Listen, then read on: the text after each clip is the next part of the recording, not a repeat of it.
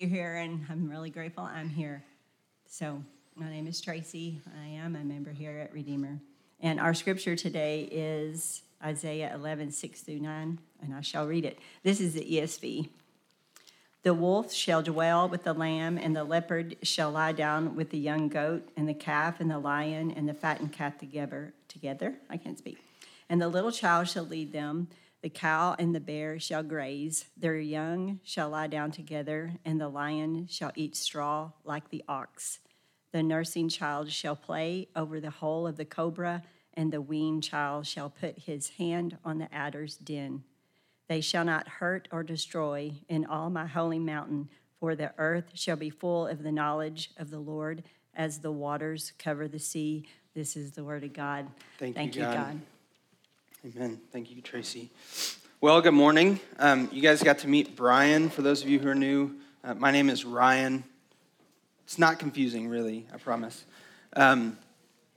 We frequent a local cafe in town called Buttercup, and probably half the time when before they ask us our name, they'll say, "Which one are you?" And so we're still working out our introductions with a lot of people. Brian and Ryan, it's okay if you get us backwards. We get called the other one anyways, especially at Chick-fil-A. Like Brian said, thank you for worshiping with us. Thank you for gathering with us this morning. What a sweet time, the day after Christmas to come in. A day after spending time with our earthly family, we get to come in and spend time gathering, worshiping Jesus together as a spiritual family. Thank you for giving us your morning and coming together. We've covered through our Advent series 4 weeks of God's promises. God's promises to humanity for light, that he would bring us light in the darkness, that he would bring us heaven here on earth, that he would give us a high priest to stand between the holiness of God and the wickedness of our sin, and that he would send us a son to save and redeem. We've spent 4 weeks focusing on how the promises of God in their fullness culminate into the person and work of Jesus Christ, the ultimate gift of Christmas. And so this morning, we're going to finish our Advent series because it's so close to Christmas. We just wanted to get one last Advent sermon in. This is the promise of the Messiah. The promise of the Messiah, God's anointed one, God's chosen and holy Savior.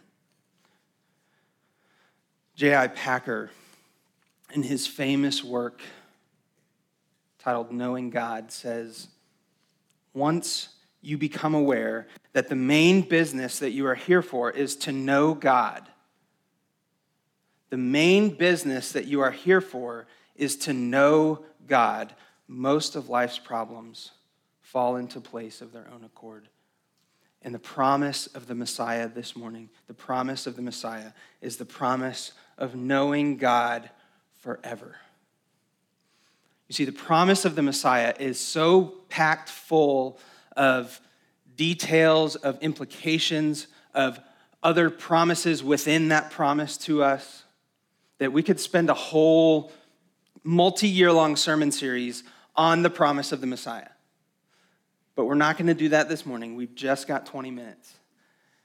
So I'm going to focus on the promise of the Messiah is the promise of knowing God forever. And part of knowing God is the story that he's writing, right? Most of that's in here. So knowing God through Scripture, knowing God through the story of humanity. God created us. He's got a story for us. And we like stories. Being made in God's image, we are storytellers ourselves. We like to tell stories, we like to read stories, and we can see this general trend in our storytelling. We've got, I'm not the English major, so Brian's probably back there thinking, oh, he's skipping steps. But we've got a plot diagram, right? And we start with a problem. Now, telling stories, I could explain something to you. That's what I do. I'm a scientist. That's my background. I could explain a process to you. I could explain a situation to you. But the most compelling and convincing way to communicate an idea is through storytelling. And we begin with a problem.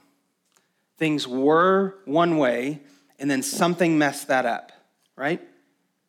Once upon a time, there was a princess. She was beautiful and kind. She loved to care for all of the people in her father's kingdom, and she would visit them until one day when she was swept up by a greedy, evil dragon that took her away to a dark, cold castle. Things were peaceful, things were good, things were in harmony, but then we have a problem. Something got in the way. Something destroyed that peace and that harmony. We're familiar with that story, right? What comes next? What's the next step in that story? The prince or the knight, whatever it is. I see people laughing. I want to know what was said. Shrek. Yeah, exactly. Not quite where we're going. That's an alternate storyline. So we've got a problem, but now we need a solution to the problem. And in this story, the solution to the problem is a person with power, with nobility, with might to come in and save the day. And so the king, in his wisdom, in his power, in his wealth, hires a knight to search for, to find, and to save his daughter that he loves. We tell stories this way because this is our story. Like Brian led us in this morning in the call to worship. This is our story, that we find ourselves in the middle of this problem situation. At birth, separated from God because of sin. Our good and righteous king, we have been removed from because of our own sin. We find ourselves needing a solution to this problem. So the knight searches and he finds the princess. He destroys the dragon. And he rescues the princess and takes her back to the king. But that's not the end of the story. We don't end with just the prince saves the day, the knight saves the day. What's the last sentence in every good fairy tale? They lived happily ever after. Good job. They lived happily ever after. So there's this part of the story that we so want to see, that we so want to hear, to know that this peace and this harmony that was restored will never be broken again. The daughter united with her father forever. The dragons defeated forever. Peace and joy and love will reign in the kingdom forever. This is the end of the story. And we find ourselves dissatisfied when stories end any other way, right? There's movies that I can't watch because I'm that guy that's like, don't make me be sad. I didn't pay money to be sad. It only makes it worth it if the end of the story ends happily ever after. Again, we tell stories because this is our story. The stories that we tell come from a deep understanding of real human pain and suffering, real problems and conflicts, danger, the loss of life, broken relationships, being enslaved or imprisoned to something that has power over you, some dark force usually that has power over you. Our stories involve our most desperate needs for rescue and restoration.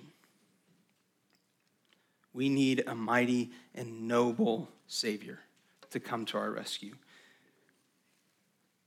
And our stories conclude with this deep inward sense that all things should be made right permanently. that true rescue has not been completed until that happens, until we get happily ever after.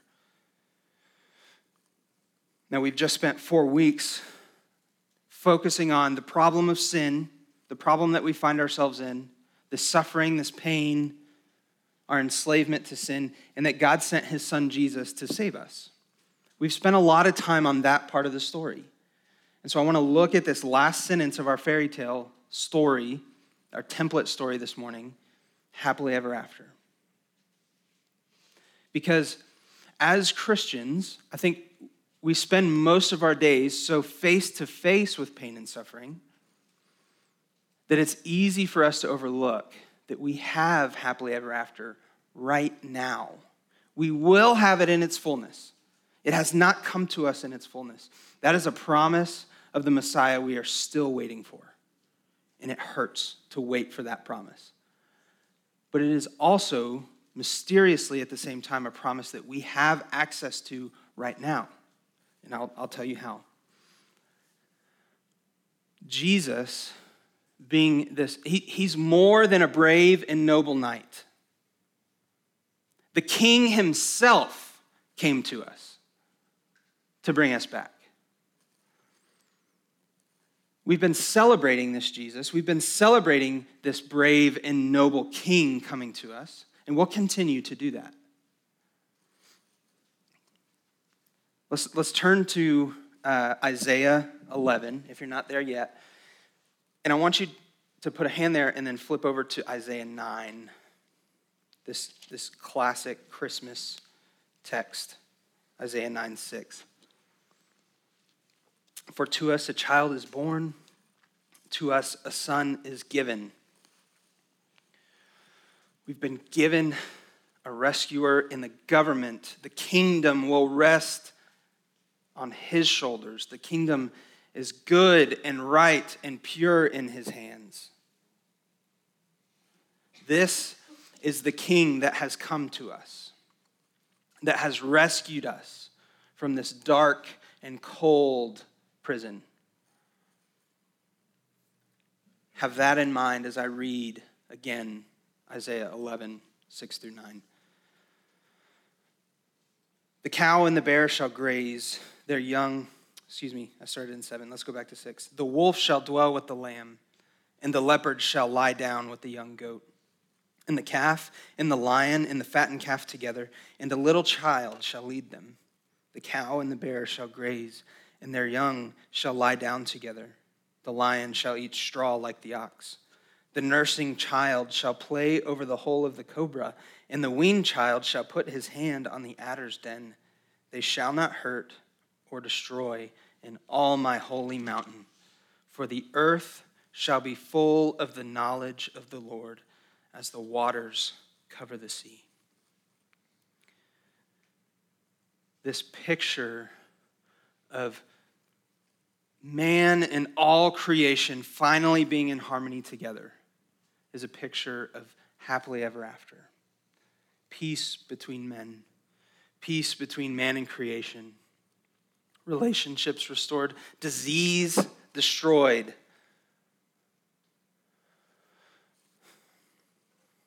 For the earth shall be full of the knowledge of the Lord. There will be peace on earth. There will be prosperity. There will be joy. We don't have to always be afraid of weather systems destroying, leveling towns. We don't always have to be afraid of invisible germs that may or may not make their way inside of us. We don't always have to be afraid of being eaten in your sleep at Big Bend while you're camping. So, hear me out. One of your pastors accidentally stole an Operation Christmas Child box. Not going to name any names. But the other one is afraid of being eaten alive in his sleep while camping. So, we all have our problems. We don't always have to be afraid of those problems. The promise of the Messiah is that there will be peace, There will be harmony between man and creation. There will be harmony between man and God. We are still waiting, though, and we feel the sting of that waiting. We are still waiting for happily ever after. And while we rest, while we toil in this strange moment between the rescue and that final sentence, there's still much left for us to do here. We're not just here aimlessly, without purpose. We are left with work to do. We are left with a gospel to preach, a story to tell. Because there's people that don't know that story, and there's people that don't believe that it's true. We are left with something to do, yes, but we are also left with peace and joy and love being available to us now, today. The perfect love and harmony of happily ever after is something we have access to today. And so while we wait for Jesus to come back to restore all things, he came first to restore our souls. That's what we celebrate in the Advent season. But he will come again. This other aspect of the Advent waiting is that he will come again to restore all things. We already have access to our eternal future that Jesus has secured for us. And while we wait for it to come fully, we get heaven today.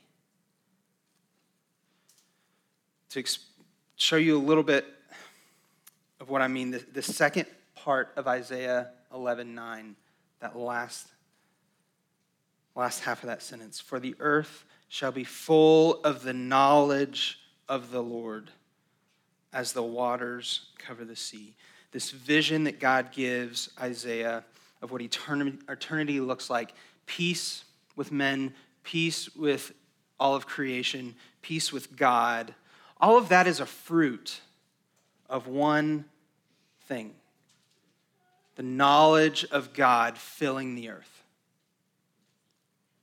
Ultimate peace and harmony comes from our union with God. The Apostle John, in his gospel, says in John 17:3, "And this is eternal life, that they know you, the only true God, and Jesus Christ, whom you've sent." Eternal life is knowing God. In the day after Christmas, that can kind of fall flat.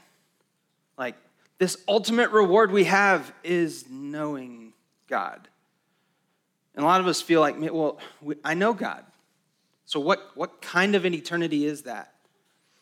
This type of knowing is not the way that Brian knows English or I know science.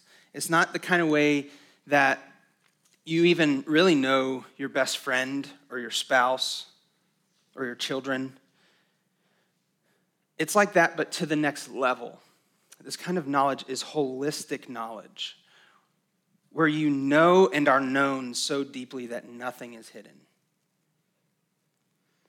And that type of intimacy, that type of knowledge terrifies us on this side of heaven. But we have the hope of our being known by God and our knowing him being so deep, so full. And exactly what Brian said this morning from Psalm 130. Yet still his steadfast love means plentiful redemption. His love endures beyond what he knows of us.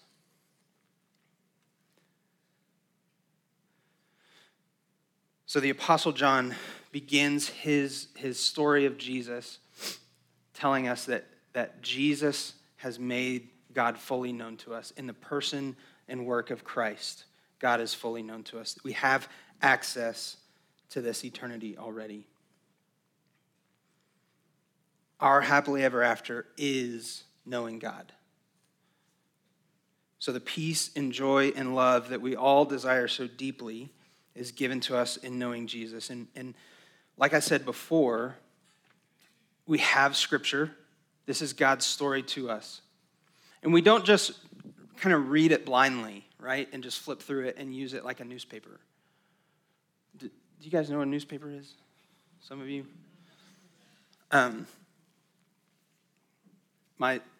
Early in the morning, I would hear my stepdad flipping the pages of the newspaper. I don't hear that sound anymore, but I still remember when someone says newspaper. That's the image that flips through my mind, and it brings back a lot of fun memories, a lot of good memories. But flipping through Scripture, this is a meditative text.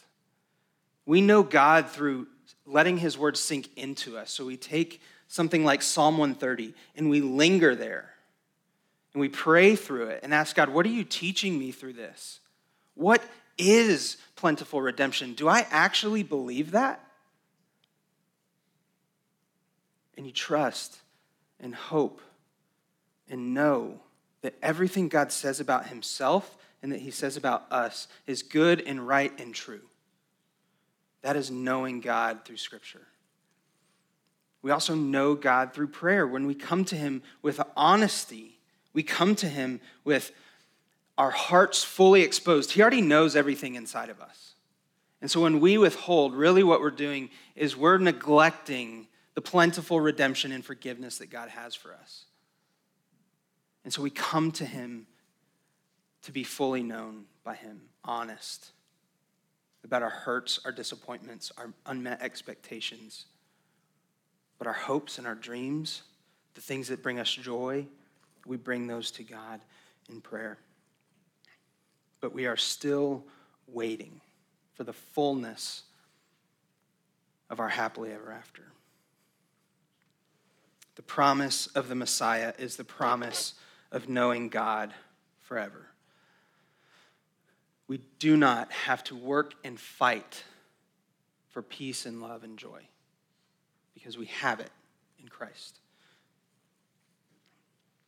Do you find yourself weak and burdened? Turn to Jesus and know him. Do you find yourself exhausted without answers anymore? Turn to Jesus and know him. Do you find yourself sunk deep in your sin and you can't get out of it and you're doing this one thing or multiple things that you can't seem to break free from? You feel imprisoned to sin.